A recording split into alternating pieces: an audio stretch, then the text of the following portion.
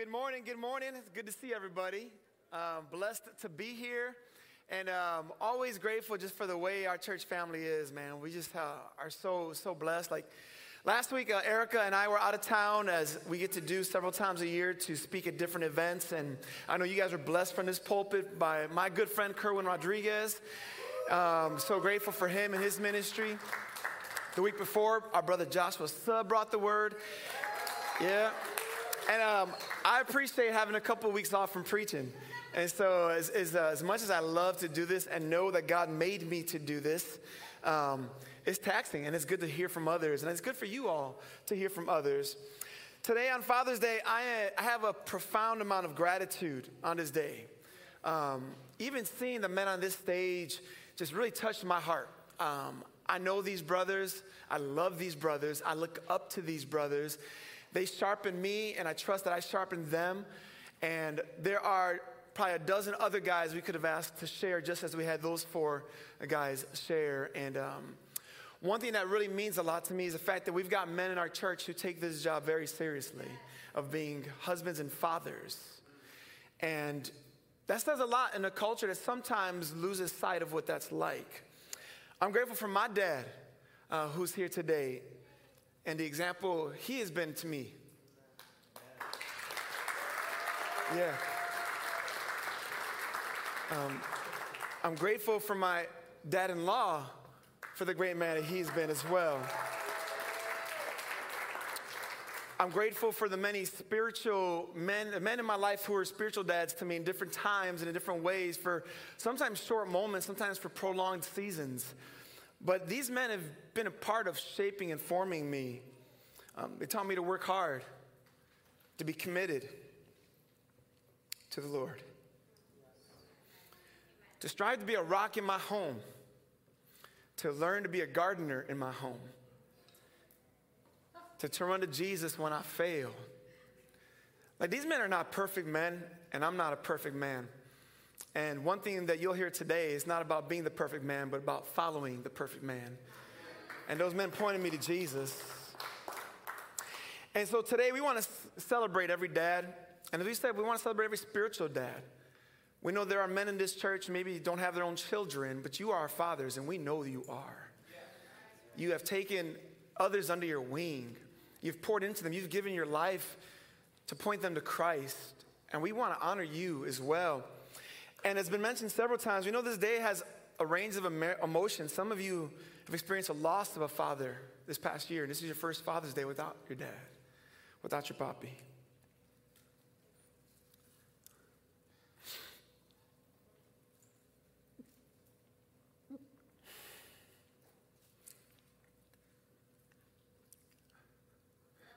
You didn't think I'd be emotional about that. But people come to mind.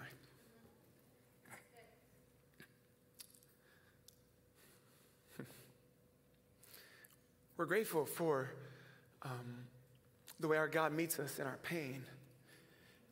Some of you guys haven't had a father around. Some of you feel like you're failures as a father. And some are longing to be a father. And I pray no matter what you're feeling today, that your Heavenly Father would just comfort you. And you would feel His presence today in a special way.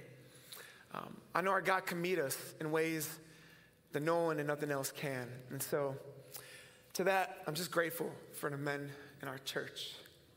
And we're grateful that we have a family that can understand the range of emotions that come and say, to God be the glory in all of it. Yeah.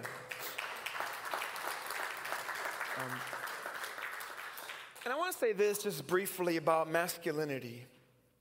From the time we're boys, we get images of what a man should be like. And some of those images are great, and others of them are very toxic. And sometimes that can be very confusing. And some of these images and concepts are very intentional. Sometimes they feel very subliminal. But we know that messaging are coming. And I just want to speak to our men to keep your eyes on Christ, brothers. Keep your eyes on Christ. And make sure that He is the one that is at the center of your vision of what it means to be a man. I think part of this is why we love superheroes. Just think of the Superman. The dude flies. Sometimes we wish we could do that, don't we? The guy's the guy who's got the high character, always coming to the rescue. And there's something in us that says, man, I like that. I want that. He's the guy who always beats the odds, and he does so, and he gets to wear a cape. Like, that's cool. And when we think about it, what's Superman's nickname? The Man of Steel. The Man of Steel. And we can look to him and say, man, we want to be like that.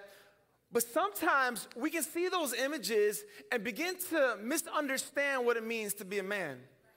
And we want to be the Man of Steel, but we quickly find out that we're ridden with flaws. That sometimes we can feel quite soft in our soul. And soft is not all bad. And so when you think of being a man of steel today, take it to mind what Proverbs says, that as iron sharpens iron, so one man sharpens another. Have that kind of steel, fam. Where we sharpen one another with our strengths and our weaknesses and are able to become the kind of men that God wants us to be, man. I want to broaden the scope a little bit today, and I want to speak to all of us here today. We've been going through a series in the book of Judges, and today we're going to spend the next 3 weeks talking about a very complicated man in the Bible. A man whose name is as famous as his strength. A man who's got swole long before export, nutritional supplements and protein shakes. He's a man known to have luscious locks, and his hair created a scene just like his muscles did. He was a man of steel. He is the one and only Samson, the Samson and Delilah Samson, the Hebrews 11 Hall of Faith Samson, whose life seemed to be riddled with compromise Samson. Samson, a guy who confuses us. He's one part Spanish novela, and he's other part Hercules. If his life had a theme song, it'd be, "Oops, I Did It Again." Samson's life is a tale of a man who wasted his life until the very end. In fact, his greatest act of faith was his last act of all. And what's so mesmerizing about Samson is we look at him, we're like, bro, what are you doing? And yet we look at him and it's like, man, you're like a mirror where I can say, bro, what are you doing? Samson is a person whose life doesn't necessarily give us examples to follow, but warnings of things to avoid. And this is part of the challenge sometimes when we read our Bibles, because we assume just because someone's in the Bible, we got to follow their example. That's not always the case. Sometimes someone's in the Bible because you say, hey, look, don't follow their example. Sometimes they're in the Bible to say, hey, look, their life is messy just like your life is messy. You got people who have great faith and profound weaknesses, successes and failures. They doubt their faith. They're strong in their faith. They're all that hodgepodge together. Samson's that kind of dude. But one thing I want to point out today as we start this 3-part series on the life of Samson is that Samson's a man with a purpose. A man with a purpose in life, not unlike you and I have a purpose in life. He's a man that God had called from his birth for a very singular calling. And he's a man that had given then his opportunities to fulfill that calling. And what I love about this is because sometimes we can read these kind of stories in the Bible and we feel very distant from them. And we're like, man, that's cool for Samson, but what about the purpose in my life?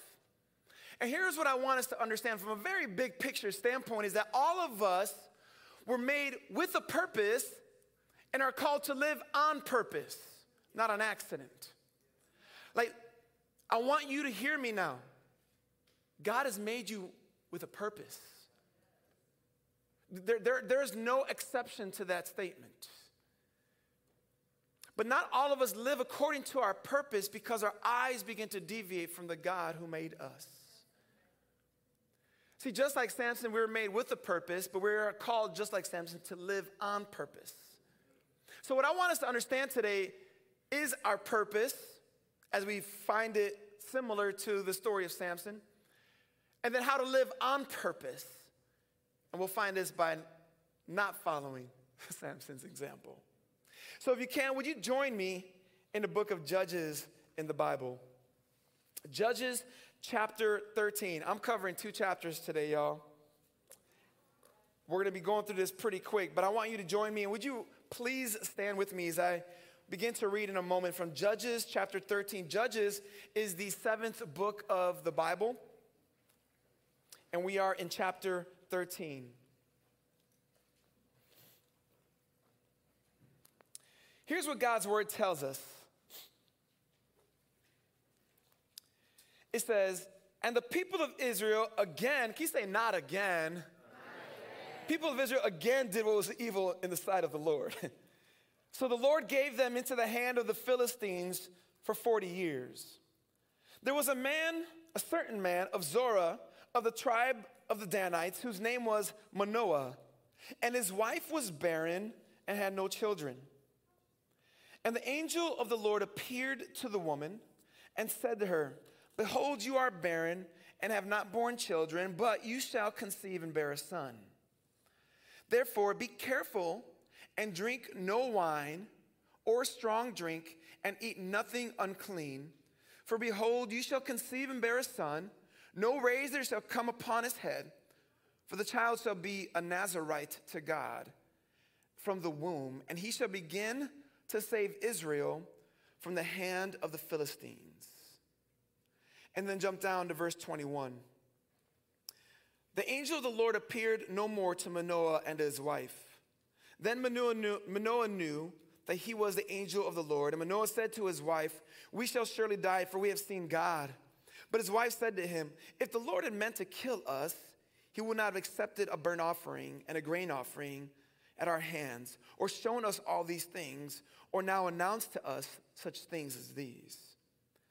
And the woman bore a son and called his name Samson. And the young man grew, and the Lord blessed him. And the Spirit of the Lord began to stir him in Mahaneh Dan, between Zorah and Eshtaol. Father God, we come before you, Lord, this morning. And God, I pray you would bring clarity to us for our lives through this message from the life of Samson. I pray for every man, for every woman, for every youth, anyone who's watching here online or here in person, that we would see the purpose for which we were created and live according to that purpose for your glory, God. God, I pray that you would move in us today with healing, move in us today with a fresh vision for our lives. God, our prayer is that Jesus Christ, our great God and Savior, would be exalted. Help us, we pray. In the name of Jesus, amen. Amen. You may be seated, family. Because I'm covering a lot of passage today, I'm not going to be reading everything that I'll be preaching from. But I want us to be able to get in God's word. You might have noticed we skipped over a couple chapters. There's another judge who we won't be covering named Jephthah. And his story is just as complex as the other ones have been. And I'll let you enjoy that reading on your own. But today we're talking about Samson. And as we've seen throughout this book of Judges, it was a time of Israel's history when they didn't have a king. It was before God had raised up a king, because God was like, hey, yo, I'm your king. I want you to follow me. I don't want you to follow the gods of this land. And I want you to move those gods out of the land and follow me wholeheartedly. God's people would do that for a season, fall away from God, worship idols. God would make life hard on them in order to open their eyes. They'd cry out to God for help. God would send a judge. He would rescue them. She would rescue them. And then they would have peace, follow God for a season, and then the cycle continues. It's a pretty pitiful thing, to be honest, as you watch it, as you read it. But one thing that sticks out to me in this cycle of the Judges is an absence of something important. We read in chapter 13, verse 1, and the people of Israel again did what was evil in the sight of the Lord. In the sight of the Lord, his eyes. God saw them and said, what you're doing is evil. So the Lord gave them into the hand of the Philistines for 40 years. God raised up this nation to make life hard on them because God wanted them to turn back to him. And at this point in the story of Judges, we would normally see something to the effect of, and God's people cried out to the Lord, and the Lord raised up a deliverer. But we don't see that here. We don't see God's people crying out for a deliverer. There's nothing. There's no statement of them saying, life is hard. God, we need you. We don't see them saying, God, things are difficult. Would you rescue us? We don't see any of it. Israel did not cry out to the Lord. And what we'll find in the story of Samson is they became quite content and used to and comfortable in the bondage that they had to this other nation. They became very much at peace with life less than what God would have for them. I don't know if y'all are ready to hear that this morning. But these were a people who were okay with not living according to God's purpose for their life. And they became so used to it, they didn't even realize they were miserable, that they would not cry out to God. Family, how common that is. And I suspect even some of us here today may not even realize how dissatisfied you are in your life. And you become so used to less than God's joy that you don't even cry out to God for rescue. But what's so dope about our God is verse 2. There was a certain man of Zorah. He had a wife who was barren. In verse 3, the angel of the Lord appeared to her. What does God do? God says, you don't even know that you need me, but I'm going to show up and show you that you need me. You don't even realize you need a rescue, but I'm going to come and give you a rescue. You don't even know how miserable you are, but I want to show you how miserable you are so you can see how good that I am. I'm going to choose to be gracious even when you don't realize you need my grace. That's called mercy, family. And that's what our God does. So God shows up to this family. This is woman. She remains unnamed. We don't know her name, but we know this about her. She was unable to have children. She is likely in her older age, and an angel from the Lord comes to her, and he says to her, behold, God knows you are barren, but therefore in verse 4, be careful because you will bear a son. Be careful then not to drink wine or strong drink or anything unclean for your son. You shall bear a son. No razor shall come to his head, for he shall be a Nazirite to God. And he will begin to save Israel from the Philistines. This angel comes to this woman and says, hey, God's about to do something miraculous. Though you have no children, God's going to provide for you a child, a son. And when he does so, this is what I want you to understand. This angel gives her direction and applies that direction to her child. The angel says, don't drink strong drink. Don't drink wine. Don't eat anything unclean. He tells her, and he says, when the child is born, he shall not in his lifetime drink strong drink, drink wine, eat anything unclean, nor shall he cut his hair. He will be what's called, he says in verse 5, a Nazirite. Now, a Nazirite is a kind of person we find in the book of Numbers, chapter 1 through 6, who makes a vow before God. Basically, you say, God, I want to be set apart for you for the purpose you've called me to. And people make this promise to God, this Nazirite promise, and part of it was to withhold from strong drink, from unclean foods, and they won't cut their hair. So the dudes with long hair, you're probably a Nazirite, bro. And some people chose to be Nazirites later in life, and they will begin so by shaving their head and then letting it grow out. It was them saying, God, I want to visibly state to others what I'm telling to you is that I'm set apart for your purposes. And these were known to be Nazirites. But what's unique about this child, this one to be Samson, is that the angel said, hey, to Samson's mom, I want your son to be a Nazirite. Essentially because from the womb, I've set him apart for God's purposes. And what's the purpose for which Samson was created?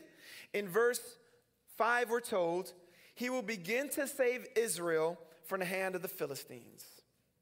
God would raise him up to rescue his people. You see, what's fascinating in the book of Judges is God constantly raised up these leaders, these people, these rescuers, to rescue God's people from their oppression. But listen here, there's a bigger picture here. It wasn't just military campaigns that God had in mind. You see, every judge was meant to rescue them from oppression in order to refocus the eyes of the people upon their God. There was a bigger purpose than military exploits. It was ultimately that the God of Israel would receive glory through the lives of his people and through their worship. Family, that was the purpose for which Samson was created. That he would bring glory to God, and the means with which he would do so is by rescuing them from their oppression. This is what you and Samson have in common. It may not be your hair. I see you. It may not be the fact that you got to stay from unclean foods. We know we enjoy our pork. Yep. But this is what we got in common with Samson, is that you and I were made for the purpose of glorifying God with our lives. That may not sound very profound, but what I want you to understand is you were made with a God-given purpose. And that God-given purpose is to glorify God with your lives. This is why, though, it is profound.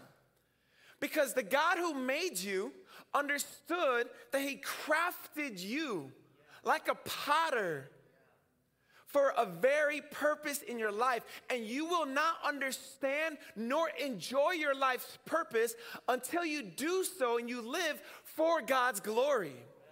Look, family, I'm on Instagram, I'm on social media, and I'm seeing trending often a lot of motivational speakers. And they got some great words to say about purpose in life. But when I see their wording on purpose, absent the glory of God, what I hear is a purpose that will not ultimately bring you satisfaction. Because I've tried living for my own purposes, family, as I know many of you had. I've tried different ways of pursuing joy. And you've tried the same thing. But there is no satisfaction in life ultimately apart from living for the glory of God. This is why 1 Corinthians 10:31 says, so whether you eat or drink or whatever you do, do it all for the glory of God. Because when you eat that food, when you drink that drink, and whatever you do, when you have a God-word focus, you realize I am living according to the purpose for which I was created. Jesus says in the same way, let your light shine before others, that they may see your good deeds and glorify your Father in heaven. So again, when people see God in you, God is glorified, and you are living according to the means you were made for. Family, this is what God made Samson for. This is what God made you for. You came today perhaps not realizing you had a purpose. Or maybe you came today thinking your purpose was actually something different than what you're hearing right now. But here's something really profound. Samson was made to rescue God's people from Israel. But that wasn't his purpose ultimately in life. That was the means through which he would accomplish his purpose. Many of you all have so many profound gifts. God has given you talents and skills and careers and opportunities. And praise God for that. You ever watch someone do their thing, you're like, man, you were made to do that. When I see teachers in a second grade classroom, I'm like, man, God made you for that. When I see our Brook youth leaders, and I'm like, hallelujah, God made you for that. When I see artists painting on a canvas, I'm like, where did that come? God made you for that. But listen here, teaching, serving, painting, crafting, making, playing, whatever it is not the goal. It's a means to the end, and the end is the glory of God. And so many of us are living thinking our purpose is that thing I just mentioned. But that's not your big purpose. Your big purpose is the glory of God. And when you understand that you're teaching, you're playing, you're creating, you're making, or whatever it is the means through which you glorify God, you're going to find satisfaction in ways you never understood. And Samson needed to learn this lesson, and his mom is told that this would be what God would do through him. God wanted Samson's family to understand that God had a plan for him. Now, I'm not going to get through all this. There's a lot of details here. But long story short, Samson's dad shows up. He's like, the mom is telling the dad what happened.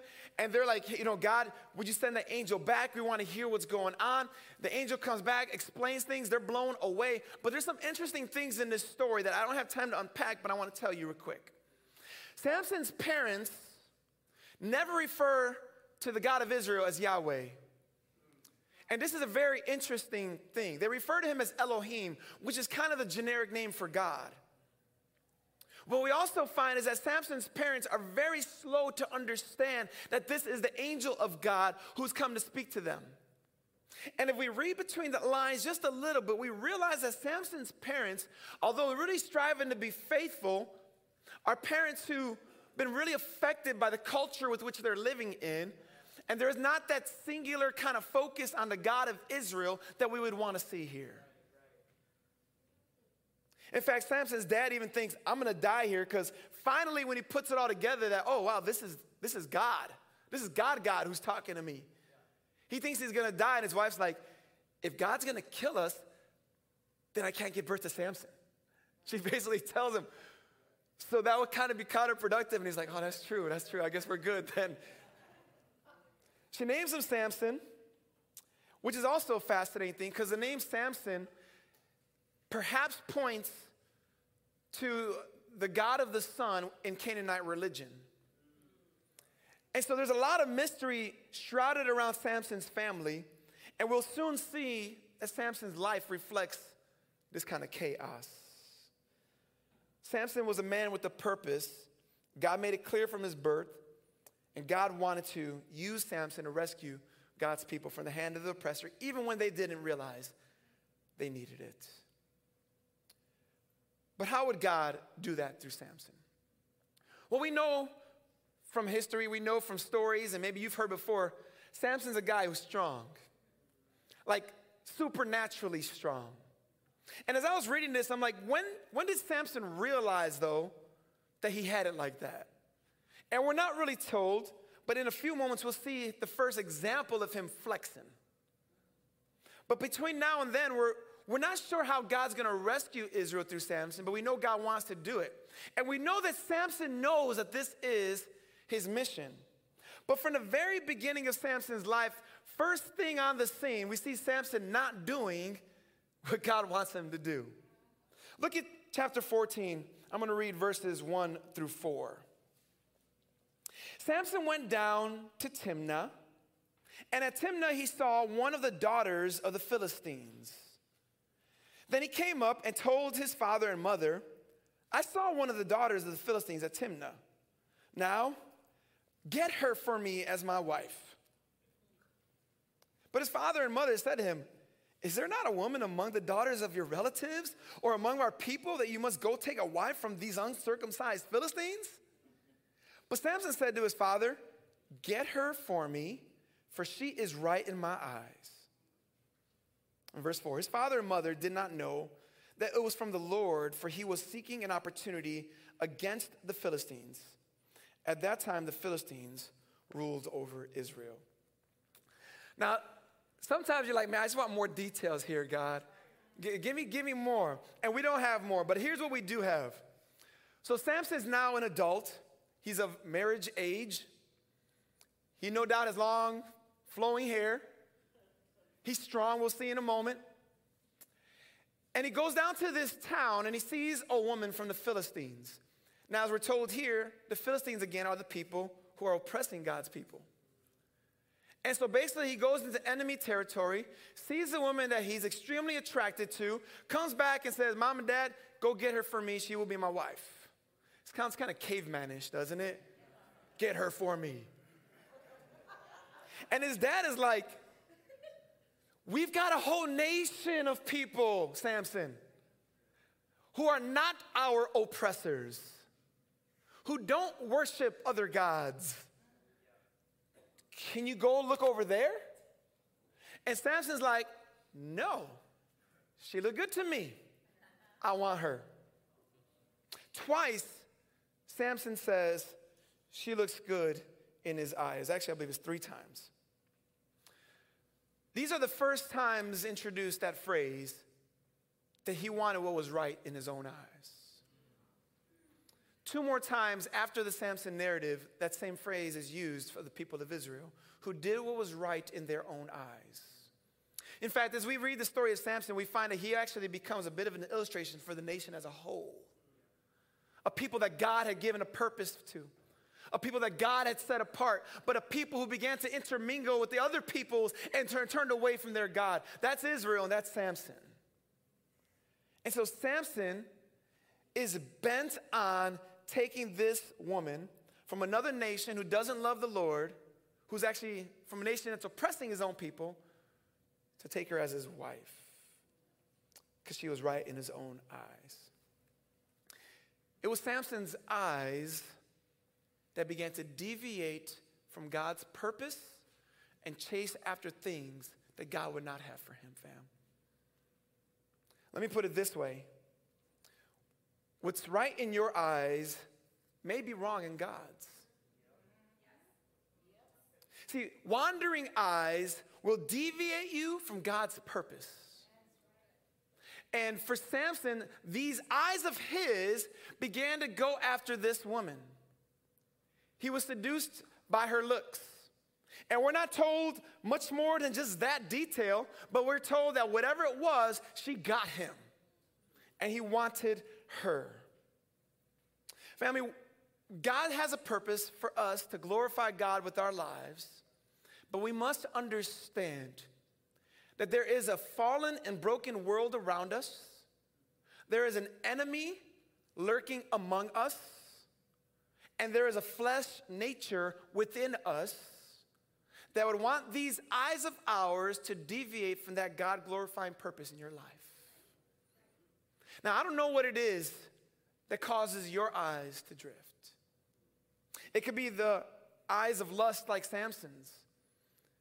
It could be the eyes of success, the eyes of ambition, the eyes of regret. I don't know what it is, but there are dozens of things in our lives, and usually 3 or 4 prominent ones that tend to get us looking elsewhere than to living for God and his glory. You know what yours are, and I know what mine are. And Samson is about to find out what his are. And for him, we see from the very start, it was beauty of women. Samson did what was right in his own eyes, soon to find out that it was wrong in God's eyes. His parents trying to persuade him, but he would not be persuaded. And we're told in verse 4, his father and mother did not know that it was from the Lord, for he was seeking an opportunity against the Philistines. I find this to be a real fascinating statement, but I think what it's saying ultimately is this. God knew that his people were comfortably in bondage, and God's like, I'm going to stir the pot up. And I'm even going to use Samson's waywardness to accomplish my purposes. That even in his deviating, God's will be done. God's like, even a disobedient Samson, I will work a way out to accomplish my purposes because I know what my people need even when they don't know what they need. And so God wants to use Samson here. Samson is a man whose eyes deviated him from God's purpose, and Samson is a man who chose not to honor God with his life and his gifts. The story gets a little more complex here.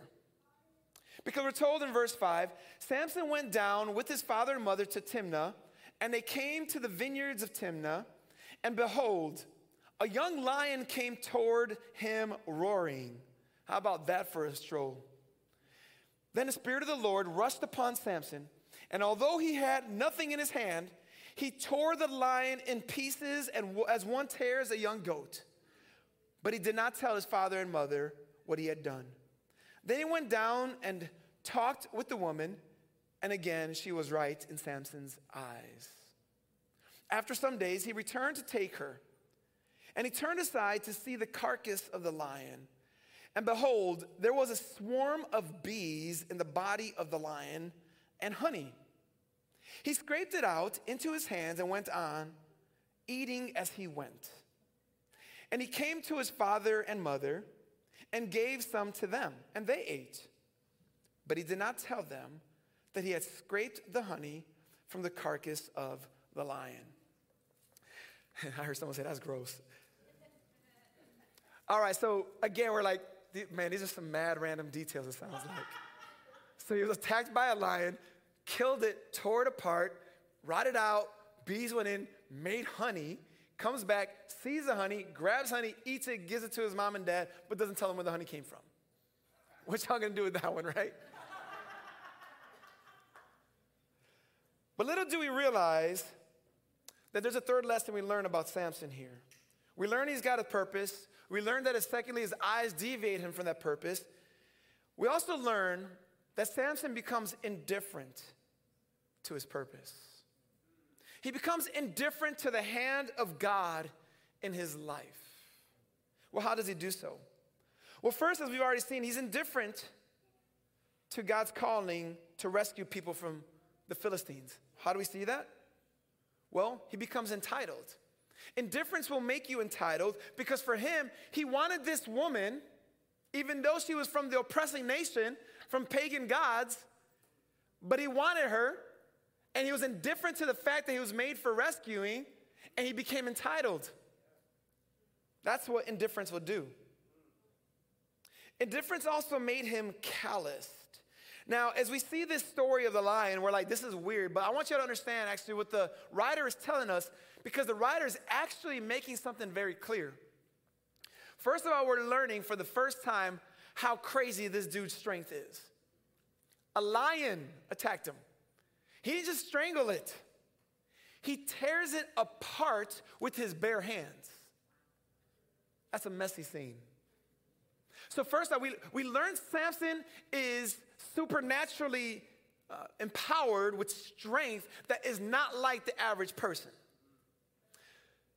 We see Samson kills the animal, doesn't tell his parents about it. Why? We don't know exactly, but we do find this. When he comes back, he finds honey in it. Now, for a body to decompose like this of a lion, that doesn't happen in days. For bees to come in and create a honeycomb to produce honey, that doesn't happen. So even in the narrator sharing this story, there's something of a miracle happening here. But when Samson grabs the honey, Samson does something that we must understand here. He touches the corpse of an animal. If you recall, his Nazirite vow says that he was not to touch the dead body of anything. He became indifferent to his calling and was willing to become unclean just for a handful of honey. Not only was he indifferent and calloused in this way, but that he proceeded to give this unclean honey to his parents, not telling them that it's unclean honey. And then they ate it, therefore making his parents ceremonially unclean before God.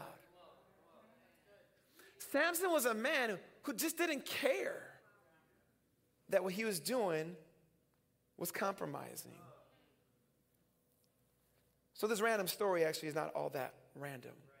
We're learning something about Samson, who was made for a purpose but not living according to it. He has compromised his calling to rescue from Philistines and instead is trying to intermarry with them. He has compromised his purpose of not touching anything unclean.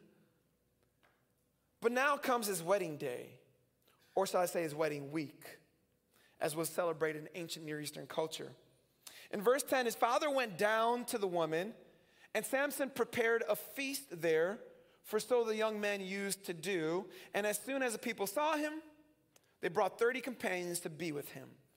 Samson's getting ready to marry this Philistine woman against the wishes of his parents and certainly against the desires of God. He begins to plan this 7-day feast. Now you see that word feast in verse 10?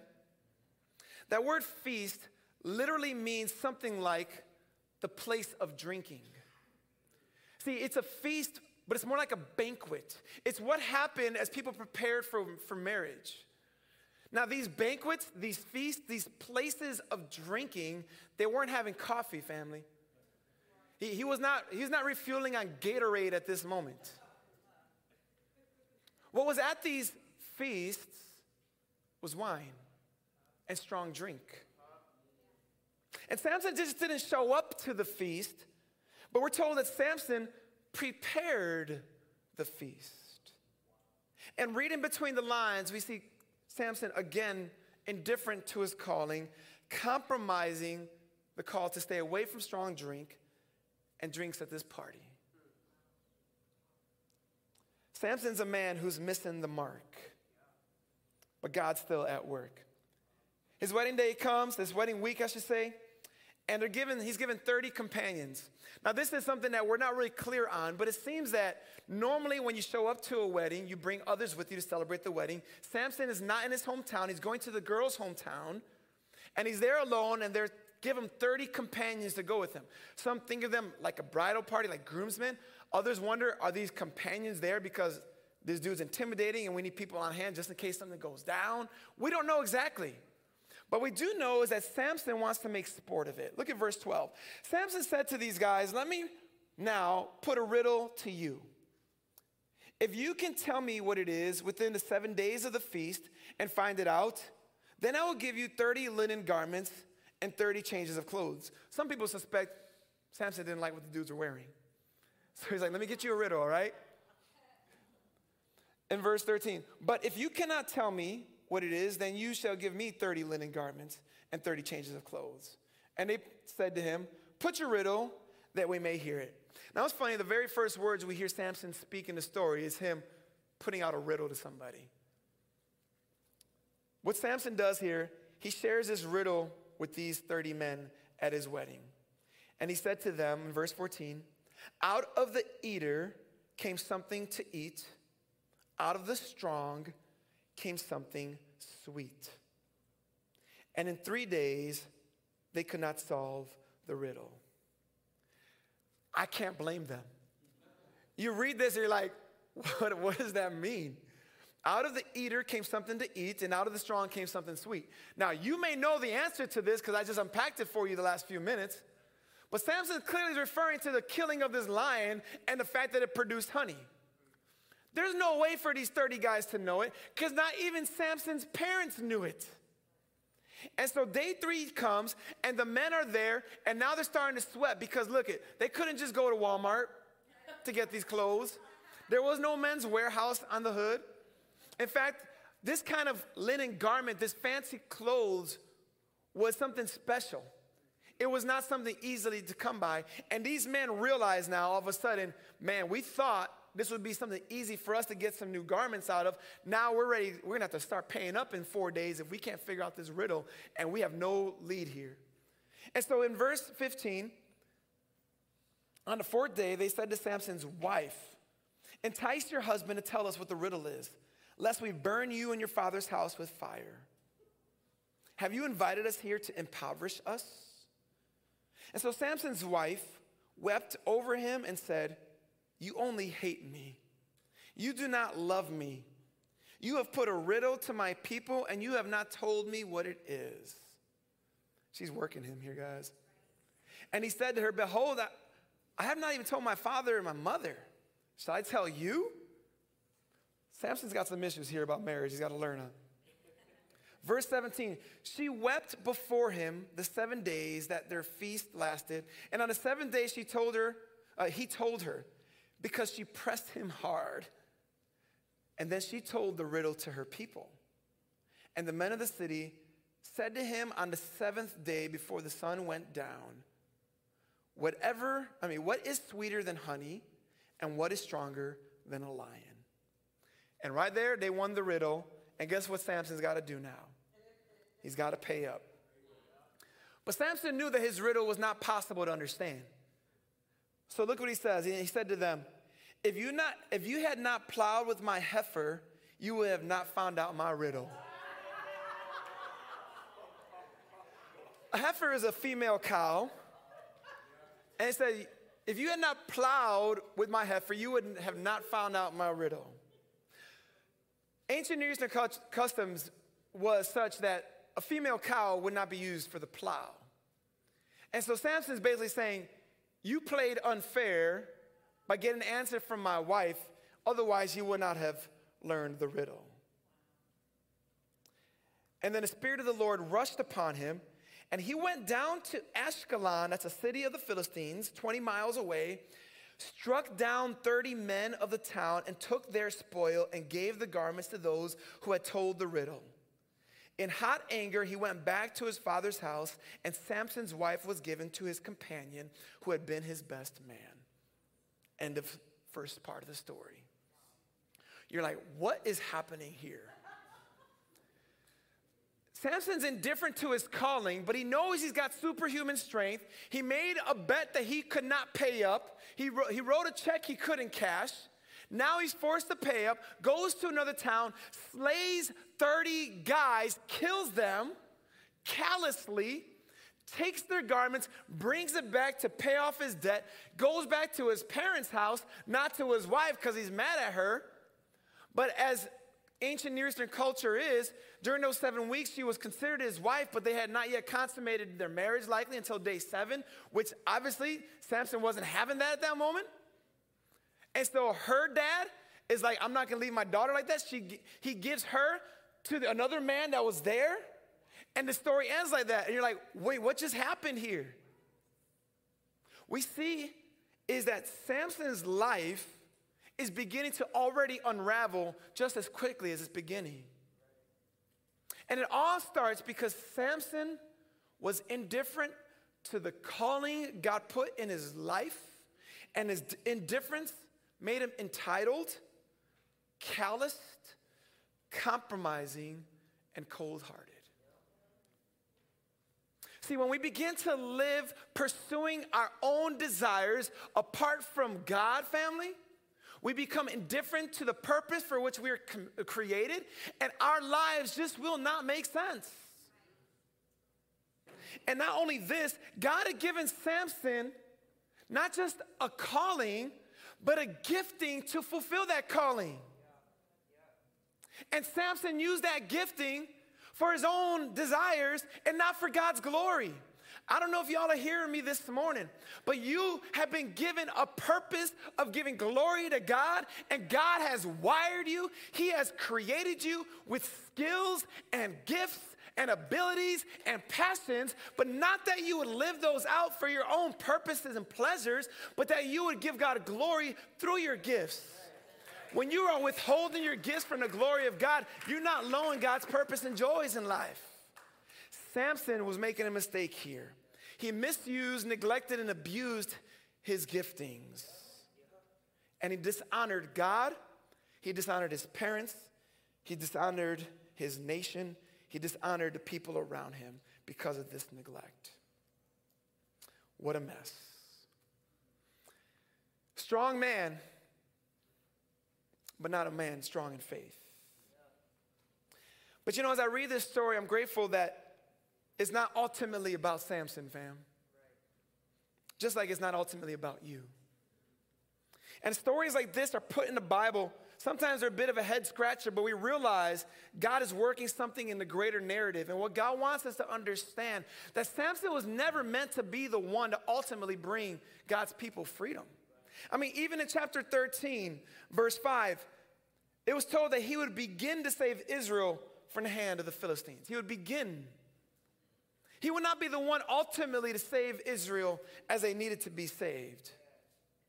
You know, Samson's story ultimately, as you already suspect, points to a greater story. Samson's story is about something far greater than this man with strength who doesn't live up to his calling. Consider this. Samson's mom was a childless woman, visited by an angelic messenger, told she would miraculously give birth to a son who would be called a Nazirite from birth, with a clear and distinct mission of rescuing God's people, saving them from the hand of their brutal oppressor. Does that sound familiar? I know it ain't December 25th, but I'm going to give y'all some Christmas right now. Because this drips with imagery of another 1,200 years later, family. Another childless woman, a virgin named Mary, who would be visited by an angelic messenger, told she would be miraculously give birth to a son who would be set apart from birth, son of the Most High, called to be not a Nazarite, but a Nazarene, with a clear and distinct mission of saving God's people from the hand of their brutal oppressor, and no, not the Philistines, but the oppressor called sin and death. And that child's name would be Jesus. That child would know why he came, because he would be God in human flesh who would come to give us a rescue and take a bride for himself, but not a bride selfishly, not a bride against the will of the Father, but a bride that God had brought him down to get for himself. And that bride is called the church. It is the people that Jesus came to rescue and lay his life down, not threatening the bride, but saving the bride. And when we put our faith in Jesus, who died on a cross for our sin and raised from the dead, he would then give us a new citizenship, not just here on earth, but one in heaven, family. And when we understand our heavenly citizenship, we understand our heavenly calling of giving glory to God in all that we do. Now, as already been mentioned, today is also June the 19th, which is Juneteenth, the day we commemorate the messaging to the slaves in Galveston, Texas in 1865 that they were free. And during Juneteenth in this season, we hear great stories of many black men and women who've done great things in our nation, and we praise God for it. One that I heard about this past week was a woman by the name of Jessica Nabongo. She is the first black woman to travel to every country in the world. She completed that feat in 2019. I read stories of how she went to different places and different things she experienced, and she tells of this in a book, The Catch Me If You Can. But one thing that stuck out to me that I found in her story was she realized that as a Ugandan American, that her American passport can get us into all kinds of nations, but there were some nations her passport couldn't get her into because they're closed by the American government. In which case, then she utilized her Ugandan citizenship to gain her access to somewhere she would not have had access otherwise. She tells of how that was going to those nations that were closed off. But she had a purpose. She had a goal of visiting every nation in the world. And it was her dual citizenship that set her up and gave her the ability to fulfill the purpose that she set out to fulfill. I don't know if you all are hearing me here today, but if you today are a follower of Jesus, you are not just a person of earth, but a citizen of heaven. And when you've got dual citizenship, you also got another purpose, a purpose that's greater than you would have if you were merely a person of the earth. A purpose that is made in heaven because the God of eternity handcrafted you in the womb of your mother with the purpose of giving him glory. And he wants you to live with purpose and to live on purpose, utilizing every gift he's given you and every door he opens for you to bring him glory, family. It's not until you do that that you will understand the purpose for which you're created. And so no matter how good it all sounds, family, God wants you to live for him. Every gift, every ability, and then you'll understand and experience the joy of the Lord. And there are bigger things at play here. It's what people see around us. It's the legacies we leave behind us. Family, God has given you a purpose. He's given you a mission. And it's not about being the perfect person, but following the perfect person and living for the glory of God. So would you embrace that today? Would you embrace the fact that God wants you for his will? And when you do that, man, I know from personal experience, from testimony of others, and from God's word, you will experience the joy of the Lord and satisfaction in this life in a way you would not otherwise understand. So let's pray, fam. Almighty God, we thank you, Lord, for your word that speaks to us. And even as we see in the story someone who missed the mark, may we heed the warning, Lord. to not become nonchalant about our lives, deviating our eyes from what you would have for us. But with every passion and every gift, may we use it for you, Lord. God, may we not become numb or indifferent. Lord, I pray you would give a freshness of sight to someone today. When they would say, man, I've been doing this the wrong way. I'm going to keep doing what I'm doing, but I'm going to do it now for the glory of God instead of my own advancement. And God, would you meet them in that place? I pray in Jesus' name, amen. Families, rise to our feet. I'm going to invite our prayer team to come forward to my right and left off the side of the stage. I want to invite you to respond through prayer if God is burdening your heart and speaking to you anyway, whether it's related to the sermon or not. I want to ask you to come forward and ask our prayer team to pray with you. But family, let this last song be a song of surrender where you're saying, God, I don't want to hold back. I don't want to become self-focused, but rather I give myself away to you. Father, we praise you, Lord. This is our prayer. We are yours. Use us for your glory. God, use us for your purpose, God. May we experience that satisfaction of living according to the calling you've placed in our lives. We pray this in Jesus' name. Amen. Amen. Well, before we dismiss you, I just want to remind our men, our dads, and spiritual dads, we have a small gift for you out there. Thank you for being that man of steel that sharpens like iron sharpens iron. Happy Father's Day. We've got refreshments downstairs. Please come on down even for a few moments. We love to chat with you. The Lord your God is with you, and he's mighty to save. He will take great delight in you. He will quiet you with his love, and he will rejoice over you with singing. God bless you. You are dismissed.